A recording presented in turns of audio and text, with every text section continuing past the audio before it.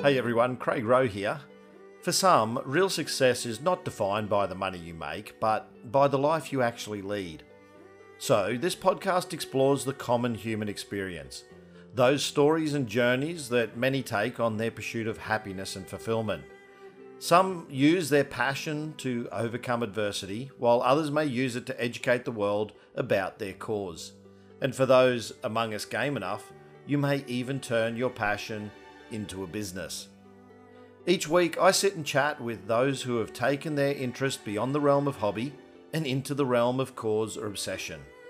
These positive, highly motivated and inspirational entities I like to call people with a passion.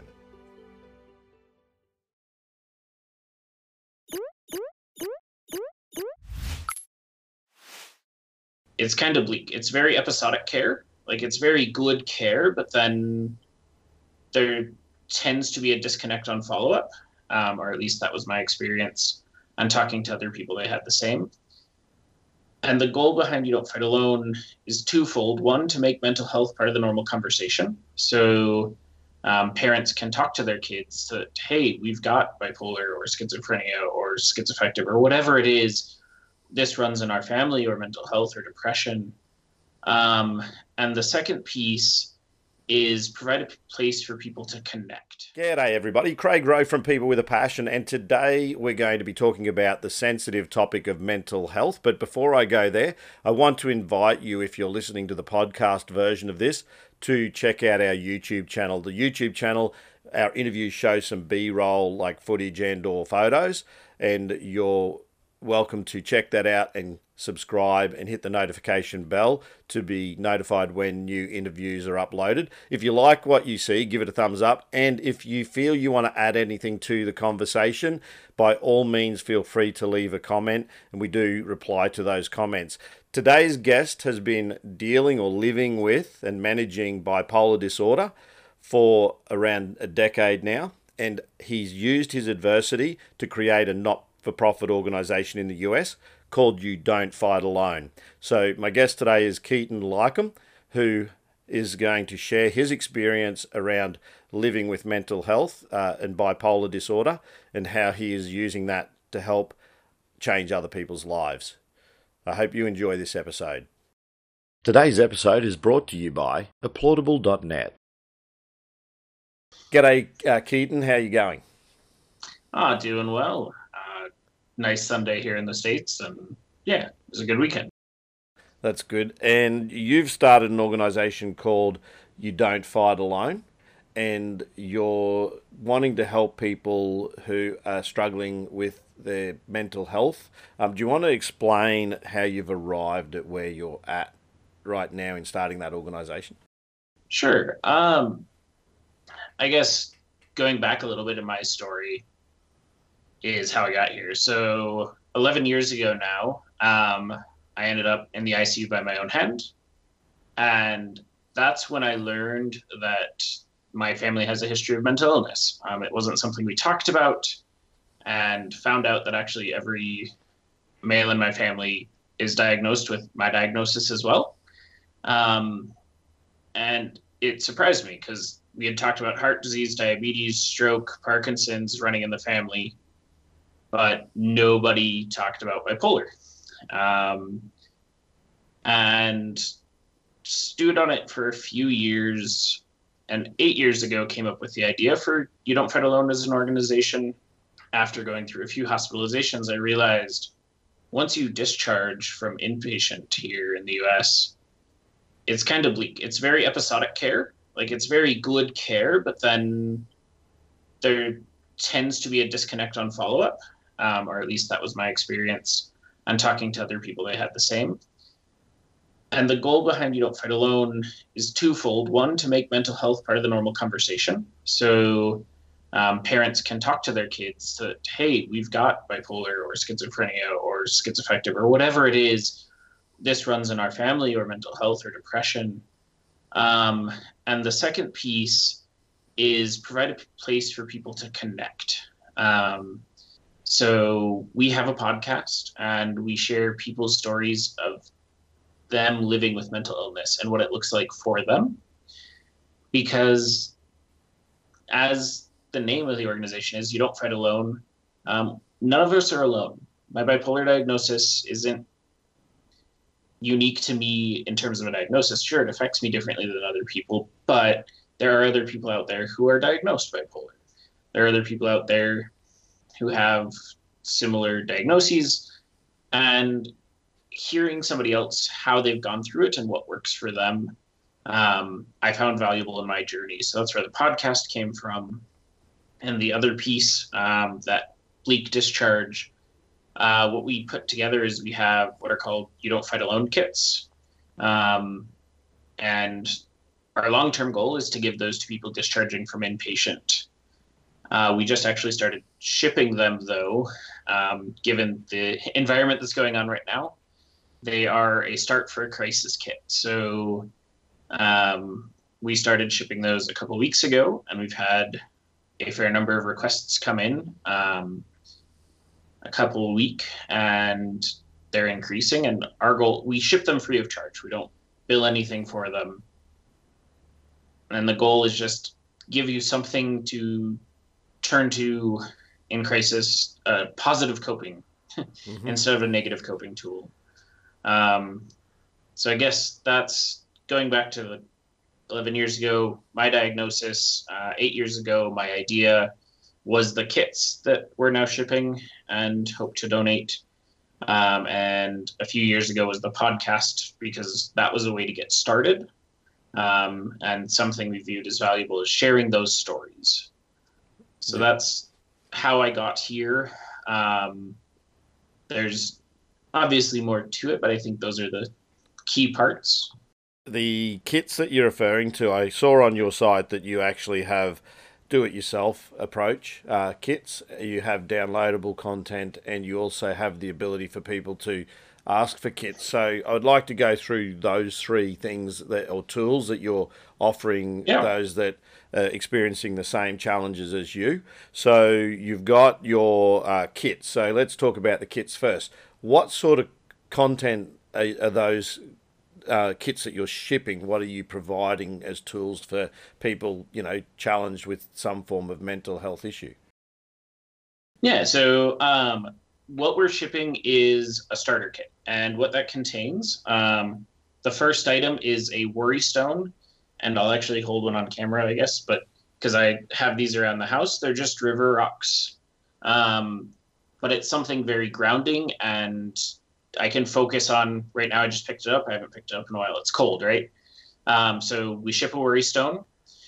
We have a soft tactile item in there, which is a small stuffed animal.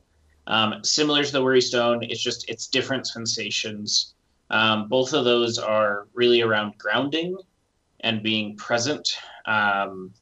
So, for instance, it connects the person to the room they're in currently and not the situation that they're panicking with. And it's extremely helpful for me, and talking to people, it's been helpful for them. So that's where the worry stone and the small stuffed animal come from. We have a small candle in there to encourage self-care, just a moment of reflection, whatever that looks like, if that's pouring a nice glass of wine, or cooking yourself a nice dinner, or just even sitting with the candle, and just being present in the moment. Let's see. So that's those three items. We include a coloring book and a starter set of coloring pencils. The coloring book is produced by You Don't Fight Alone, and it's a set of mandalas, free coloring pages, and then 4 writing pages. And the goal with that is present again. So all of these overarching have being present to where you are, right? And the last thing in there is just a sticker with the You Don't Fight Alone logo to remember, sticking it somewhere as a reminder of, oh yeah, there's someone else out there who cares, or there's someone else out there who experiences some of what I experience, right? Because distorted thinking can creep in a lot with mental illnesses across the board, where I'm all alone, or people are better off without me, or so on and so forth. That can expand to so many levels. But the idea behind the sticker is, oh yeah, no, there's someone else out there who's going through this too. I don't fight alone. I'm not the only one experiencing this internal strife. It's one of those things that, as you speak, thinking back to an interview I did with a professor at a university who was a sports psychologist, and she's talking about Joanne Lukens is her name. She actually talks about this goal when then strategy for changing behavior and things like that. And all the things there you're describing are a mindfulness or being in the moment tool, but they're also this concept of changing the moment. So this concept of I'm not doing what I want to do right now, so the goal is I need to change whatever the behavior is. If that's what I want to do, then when I do this or feel this, then to change that, I need to then do something else. So what you're describing there is a similar strategy that sports people use to change a habit or a behavior. So you're also describing what we call triggers. So by having that stone or having that color book where it forces, or not forces it, like you say, you're in the moment, it engages you to be doing something different. It becomes a trigger for you to change a behavior or the potential of you going down a rabbit hole, I suppose. So the idea is to literally, sort of deviate your thinking to something else. And that is it, right? It's for me, I call it stopping the spiral personally, because I will spiral all the way down from oh, it's a little bit frightening right now, to then end of where my mind always goes is, well, it'd be better off if I was dead. And it's if I can stop and disconnect that spiral before I get there. So let's explain for some of the audience, because you are trying to educate people on mental health. So you've been Absolutely. diagnosed with bipolar. So explain to people what a diagnosis of bipolar actually is. What are the medical people telling you that represents? I'm going to pull up the definition of it just because I want to make sure I'm correct in this. Sure. Yeah, and I agree with it. But bipolar is considered a mood disorder. For me, what that looks like and what it looks like for other people is extreme mood swings. Tend to be, as the name suggests, bipolar. One from a very emotional low, a very strong depression, up into a very strong emotional high, which is either mania or hypomania. The hallmarks for me with my emotional high is I just stop sleeping. When I'm unmedicated and I'm manic, I will go a few days before I take a nap, and that nap will be like 15, 30 minutes, and I'll be back at it. And then at the end of my manic stage or hypomanic stage, I crash. And my very low depression looks like 16 to 20 hours of sleep is what my body just craves. And so like getting up to go to work isn't possible. Getting up to eat, I'll eat once a day, if I can convince myself. That's unmedicated though. So now that I've been medicated successfully for 5 years, I did have a recent manic or hypomanic phase. I have a doctor's appointment in 10 days and I'll bring this up if I don't know what was up, but on medications, that was a little over a week. I was sleeping an average of 3.5 hours a night. I still had the manic impulses. So someone who's manic tends to lose impulse control. I still had like the impulse to spend all my money and do some dumb things. But I was able to, with tools I've learned and the fact that I'm on medication, was able to not engage those. Made sure I was still going to bed, even if I wasn't going to sleep. Made sure that I was still engaging in engaging in executive functioning of showering and taking meds, XYZ. And then on the depressive side, I did bottom out after that phase. But instead of it being so strong, like the 16, 20 hours a day of sleep, like it was 10 to 12 hours, which was still rough. But I was still going to work, still went to work um, throughout it all.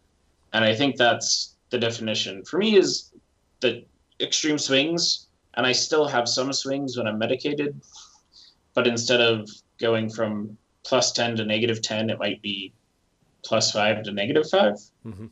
So the other thing I noticed on your website was not only the kits that you send out, but also the do-it-yourself kit. Do you want to explain what that is and if people want to go up to the site to create their own kit?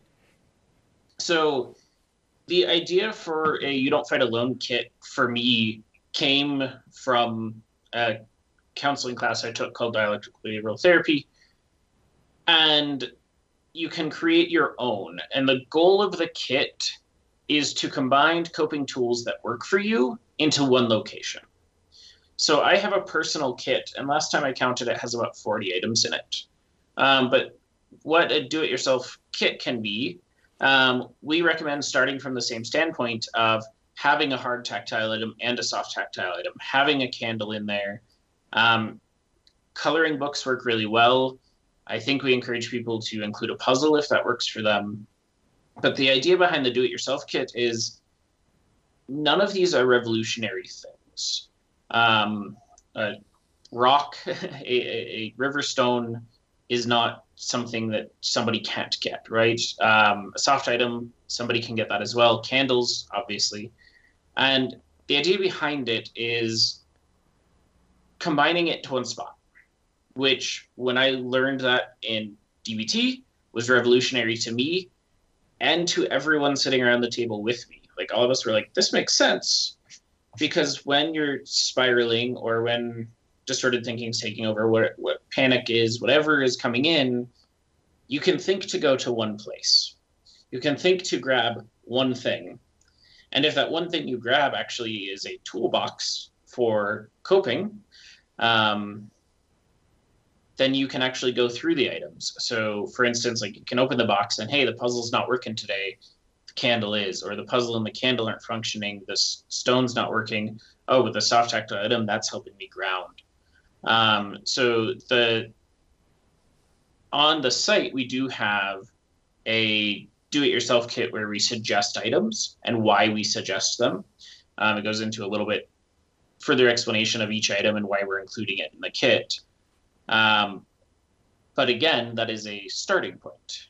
It's what works for you during this time or during the time of spiraling, right? Or during the time of panic, or whatever that piece is.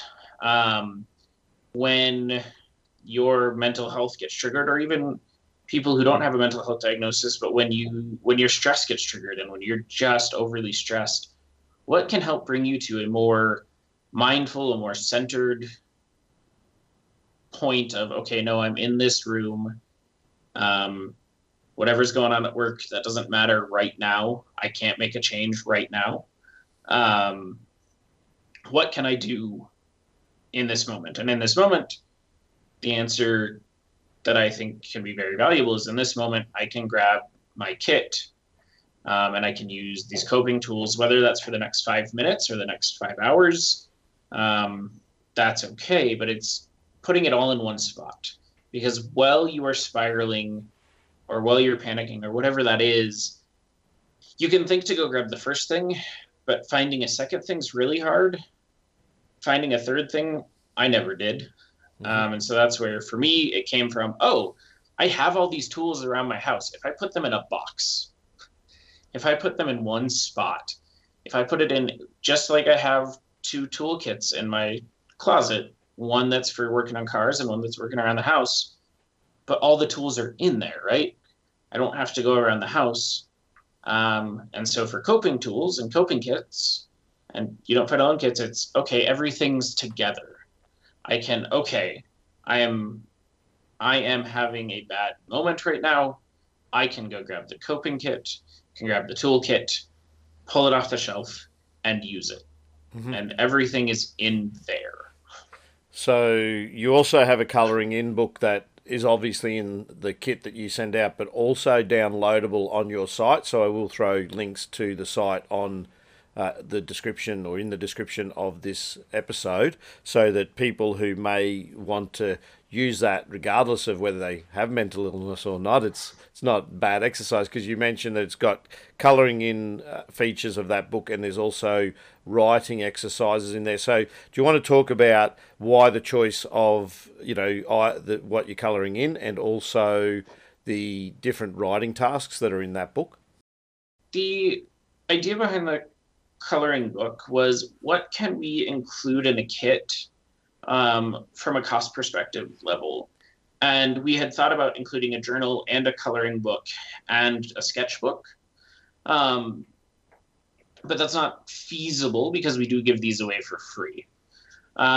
So where we ended up with, and I'm quite proud of it, is there are 8 coloring in pages, but there are also 4 free draw pages and 4 prompts for writing.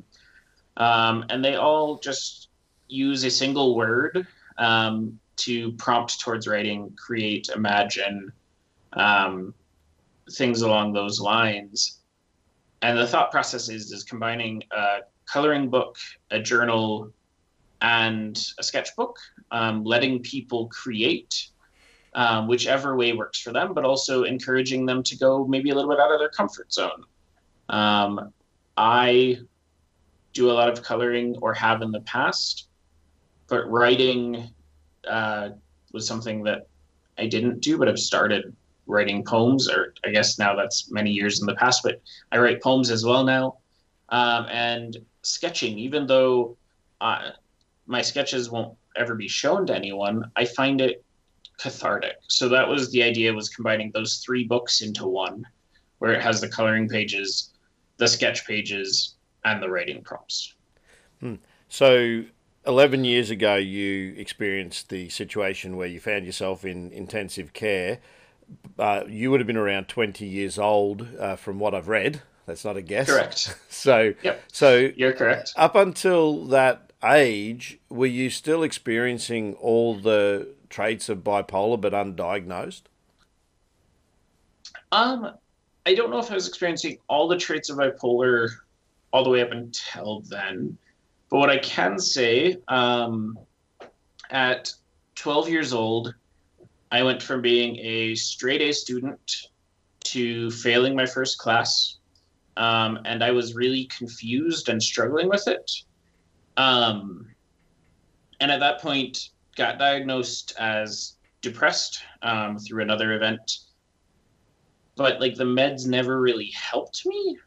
So I would stop taking them. And if I could go back and talk to younger me, I'd be like, talk to the doctor, tell him it's not working, and tell him what's going on. Which was, my sleep would get disrupted, and that was basically it. Like, it didn't provide any net benefit. It just made my sleep worse. And so, was that bipolar manifesting then? I don't know. Antidepressants being prescribed for bipolar without another prescription tend to just cause issues with mania. So that's where my sleep got really disrupted, so I stopped taking them. Was that bipolar? Maybe. But again, like, I'm not a medical professional, but I do know I just never really talked about it with anyone up until I was in the ICU, which was May 2nd, 2009, so I would have been 19, almost 20. I didn't talk about it because my dad and I have a great relationship now, but at 12 years old, I told him what was going on, and he told me to man up. And I was like, oh, okay, I guess I need to man up. I don't know what that means. And from that point, kind of internalized it until 20, because I was like, well, whatever. And the event then, like, I was not aware of it. I was going to be late to work, and instead of being late to work, my distorted thinking led me to the ICU. It was like, well, I shouldn't be late since I am going to be late. Just need to be done. Um, Talking to my boss months afterward, he's like, you could have called me. You've not been late in 2.5 years. If you called me and said, hey, and I was like going to be 10 minutes late to a pizza restaurant. That's not the end of the world, but that's where my brain went, right? I spoke with Brian Kane recently, who's another sport, like a psychologist, works with athletes, and he talks about you can be a victim or a victor. And what you're doing is you've put yourself in this situation where you've said, look, this is my life, this is my situation. I could just live this life and see it through, but you've turned around and said to yourself, no, this isn't, I can do something with this and I can help others going through the same thing as me. And I think with your father in particular, from the age of 12, from what you sort of described to me, you felt a degree of being alone in this. Oh, yeah. So therefore, this whole "you don't fight alone" as being the name is coming from some raw experience that you've had in your youth, and even to this day, recognizing that from what your boss said to you, is that you're not actually alone. You can speak to people when this thing comes up. So if nothing else, that message alone and the name of your organisation has power and meaning for anyone with mental health issues. So how did obviously it seems like an obvious question, but why did you arrive at that name ultimately? Considering I have friends who work in branding, I consider myself lucky that I came up with that name off the bat. But I think where it does come from, and like you said, at 12, I felt very alone and isolated. Through my first few hospitalizations, I felt very alone and isolated. I should say my first one was May 22nd of 2009 was the start, but I had 4 more after that. And the first 3 were just very isolating experiences. So that's when, like, 8 years ago, which I was still in the midst of dealing with those. I think I'd just gotten out of the name for You Don't Fight Alone. I was like, no, because I know other people are going around this. How do we find community? How do we talk about it? How do we do this? And how do we let each other know that, like, we're not fighting this alone? How do we let each other know that it's okay to talk and it's okay to talk to people? And yeah, so that's where the name came from, was a desire to let people know they're not alone and a desire for me to know I wasn't alone. Having friends in branding, consider myself lucky that it was the first name I came up with and that so many people responded well to. Because during this process, I got a really good piece of advice called hold your ideas tightly, but let them go loosely.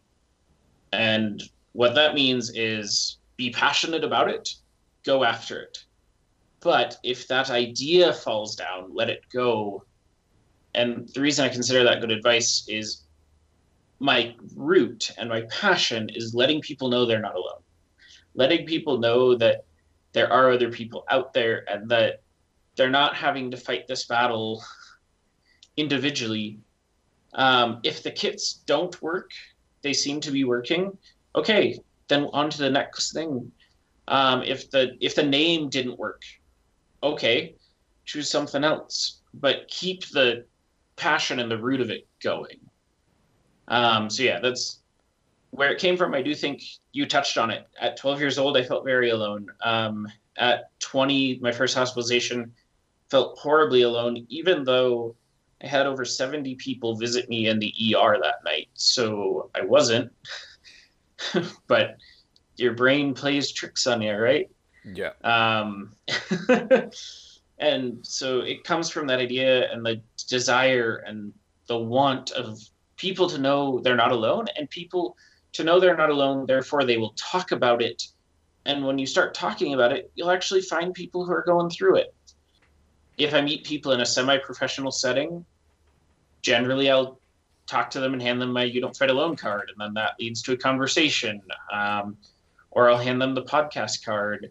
And I would say probably 20 to 40% of the time, people have a story that they then want to share. And I welcome that. I'm like, hey, yeah, like let's talk. Whatever your story is, if it's you dealing with depression or you're supporting somebody with bipolar or schizophrenia or all of the hundreds of diagnoses. Um, Talking about it is so powerful. And that's where that name comes from. That's where these kits, like, yes, they're to help you in the moment, but also they're a reminder that talk about it. You're not alone. It's okay. Like, let's make this part of the normal conversation, right? If your coworker goes to the hospital for a heart attack, that's going to be part of the conversation at work with that coworker is, hey, how are you feeling? What's going on? How can we support you? If your coworker goes to the hospital for a mental health crisis, generally it's hidden because the stigma is so large that I don't know if it's safe to say at work X, Y, and Z, right? That would be Yeah, fear of losing your job, I would think. That's the exactly. problem. Is people we the fact is a lot of mental health issues are masked because people don't want to talk about them, when in fact if they were dealt with, productivity would probably be a lot higher and people would be feeling a lot happier in their lives. But a lot of people, and here in Australia, and I'm not sure whether it started in America or whether it's worldwide, but we have a saying, particularly with men, because we find a high incidence of youth suicide, and particularly in men, a lot of young men committing suicide. And we say, "Are you okay?" It's a catch cry here that just asking, "Are you okay?" and it's a mantra that we have out here. I'm not sure if that's something you have in the States, but it's something that they've been pushing probably for the last year to year and a half, a campaign for men to ask men and people to ask each other, are you okay? Particularly if something doesn't look right, if the individual's not looking like or behaving like their normal selves, to try again, start a conversation with them around their mental health. So, are you familiar with that there in the States? Do you have that? I am not, but I really like its idea and its core. Yeah, I haven't heard of that campaign. There is a campaign in Colorado called Man Therapy, addressing the same problem. I would have to look up the numbers now, but at one point, I believe suicide was the second highest cause of death for men in the state of Colorado, the state I'm in. And our state health department wanted to change that for the positive. So they started Man Therapy a few years ago, which is all about the idea of, like, it's okay for men to ask for help and it's okay for men to talk to therapists. But for Are You Okay? I've not heard that. I plan to look it up because I like where that's coming from, and I like the prompting, the reminder that it's okay to ask someone, are you okay?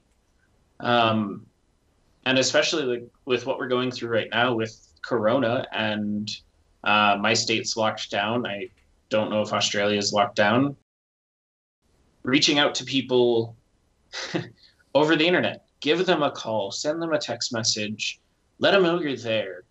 Um, there's concern here from NAMI, National Alliance for Mental Illness, that there's going to be a second wave of crisis to this, which will be a mental health crisis. So reach out to people now, and yeah, ask, like, I love the question, are you okay?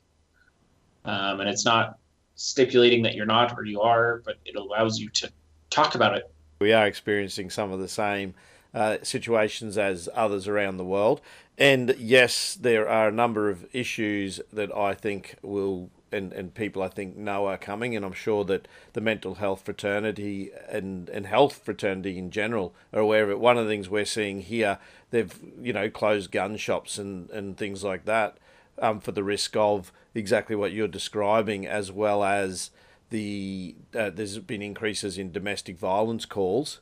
But interestingly, one of the things that sort of has baffled myself and a few others that I've spoken with is that they've kept bottle shops open, so where people can go and buy alcohol. So to me, it's like, well, what do you kind of expect if you're going to keep those places open from a mental health and or health aspect? I think that those things can go hand in hand if you incorporate alcohol into the mix. What are some of the feedback that people have actually given you around what you're doing and how you've helped them?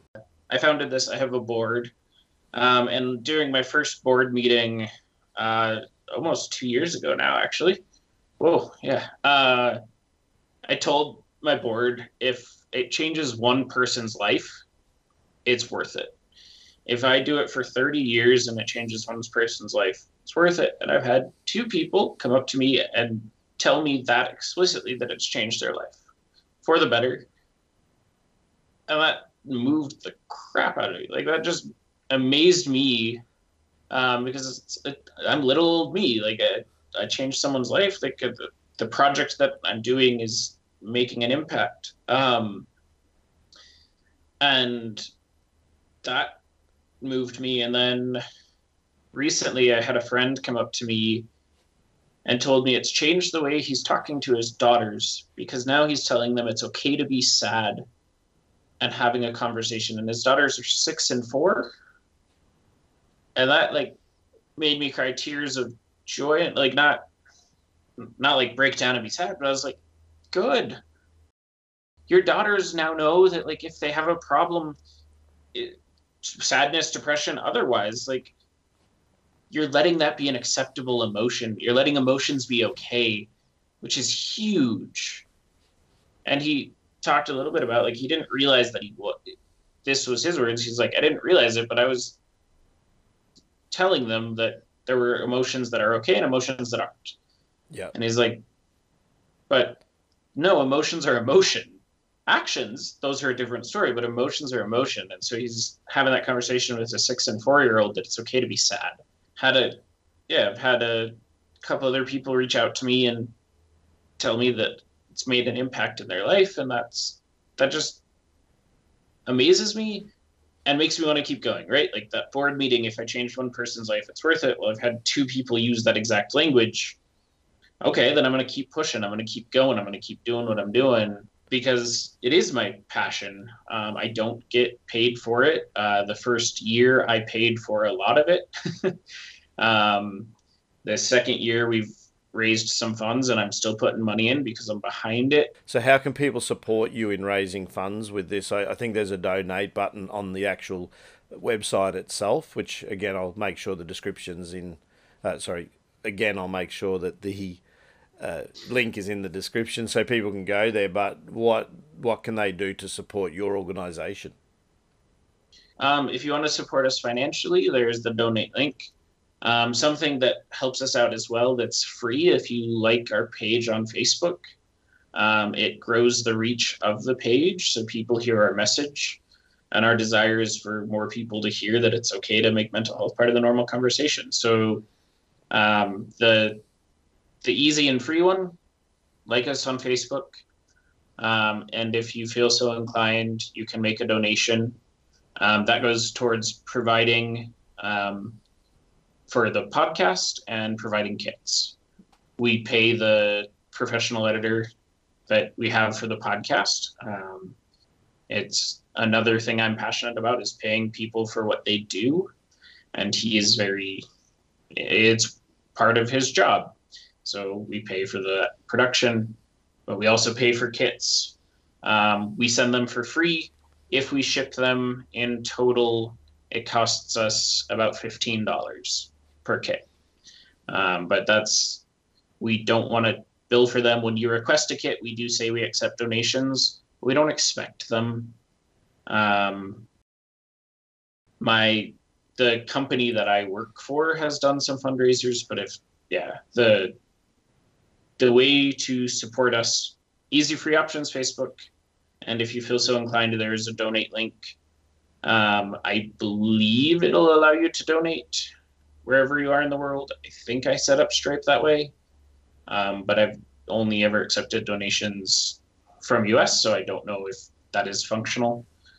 But those are the 2 ways to support us.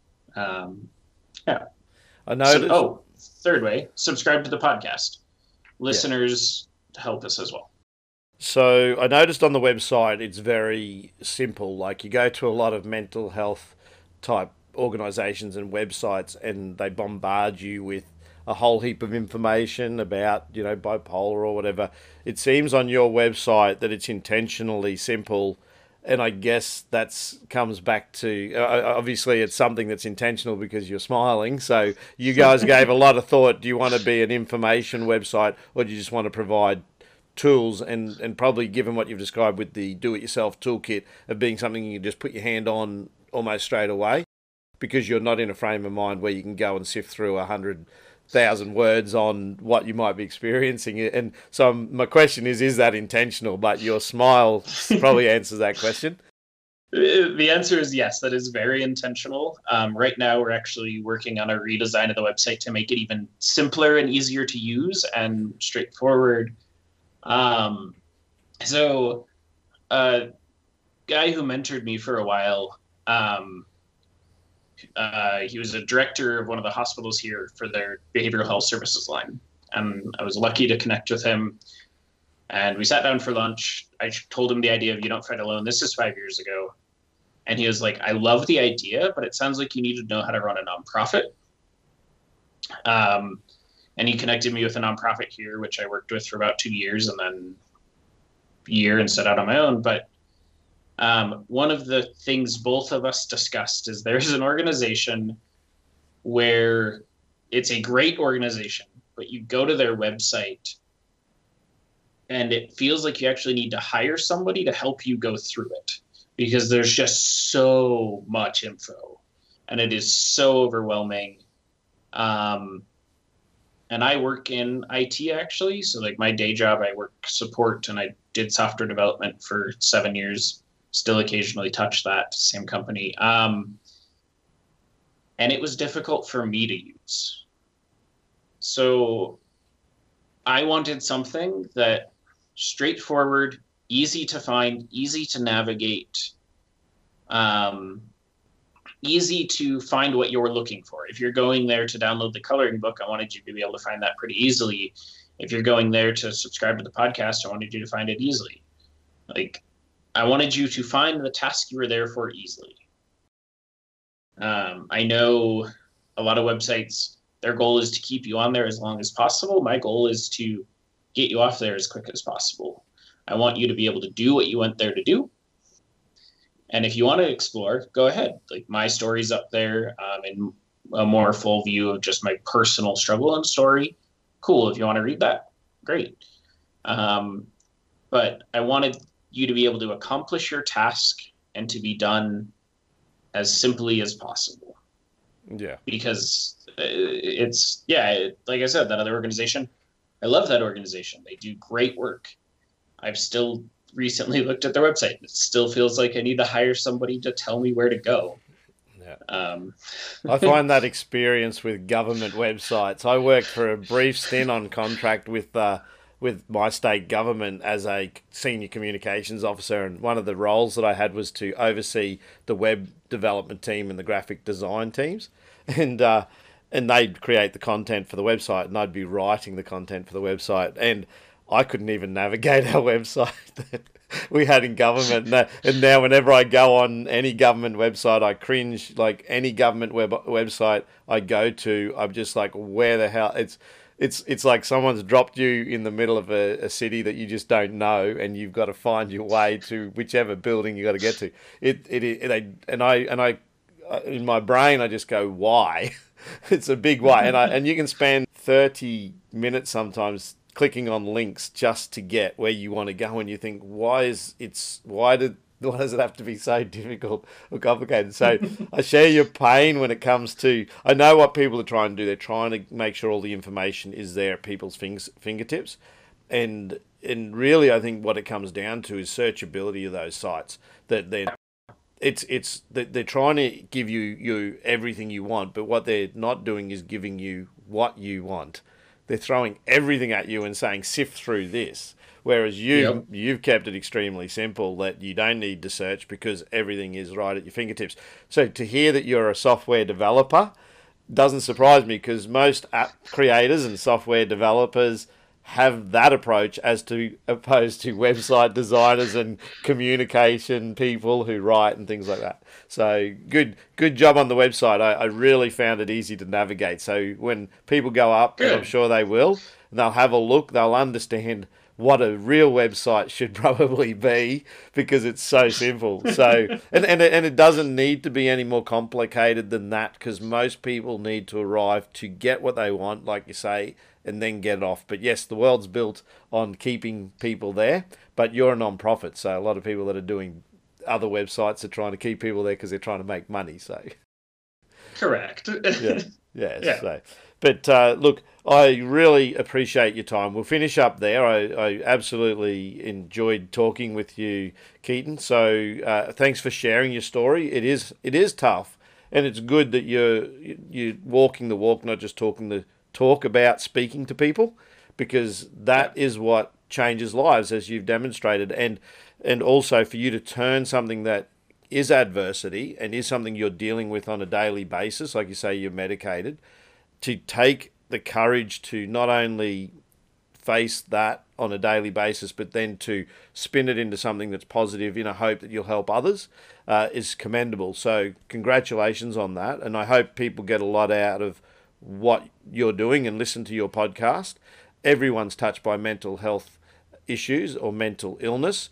Even everyone in our lifetime is expected to have some episode of or period of depression, even some depressive episode, even if it's only for a short period. But we're not immune to it. That's probably the point. So what I tend to do is leave people on my podcast with the last say, what they want to say. So speak to the audience now. And what would you tell someone who's having your or had your experience who may need help? So what I would say to somebody who is going through what I went through 11 years ago, or even as recently as 6 years ago with my last hospitalization,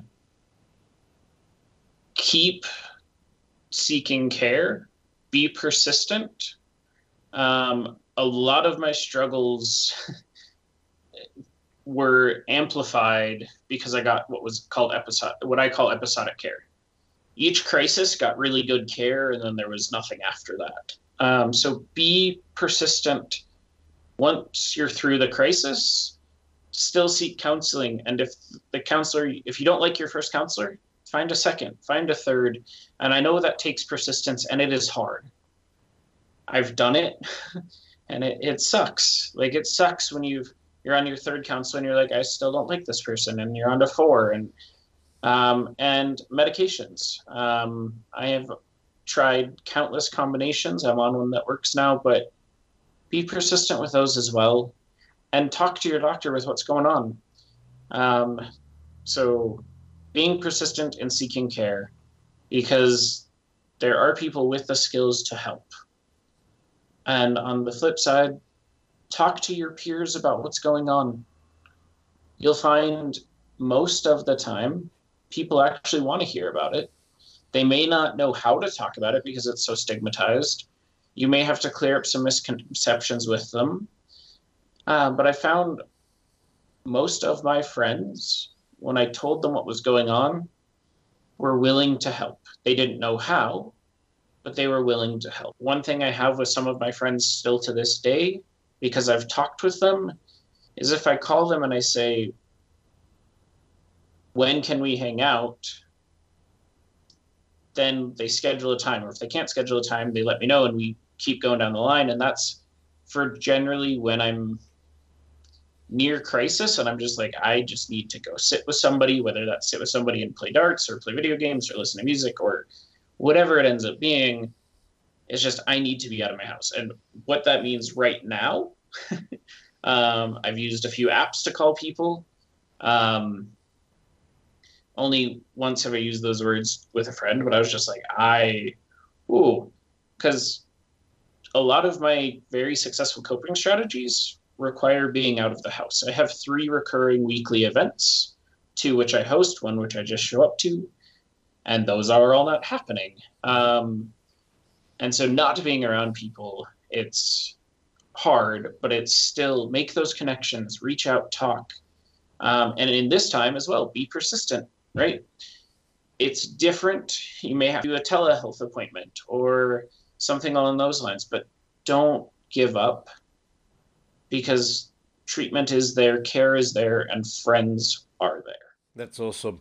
Appreciate your time. So, Keaton, Leikam, uh, Yeah. you don't fight alone. That's a absolutely brilliant name and an organisation worth going and supporting and donating some money and time to. So thanks for your time, mate, and hopefully down the track I'll speak with you again and we'll follow up and see where your organisation's at in maybe 12 months or more. Sounds good. Thanks, Craig. Pleasure to talk to you. No worries. I hope you liked this episode. If you did, please give it a thumbs up and feel free to comment. If you haven't yet subscribed, hit the subscribe button and the notification bell to be advised of new interviews when they're uploaded. I hope you join us again sometime. Catch you later.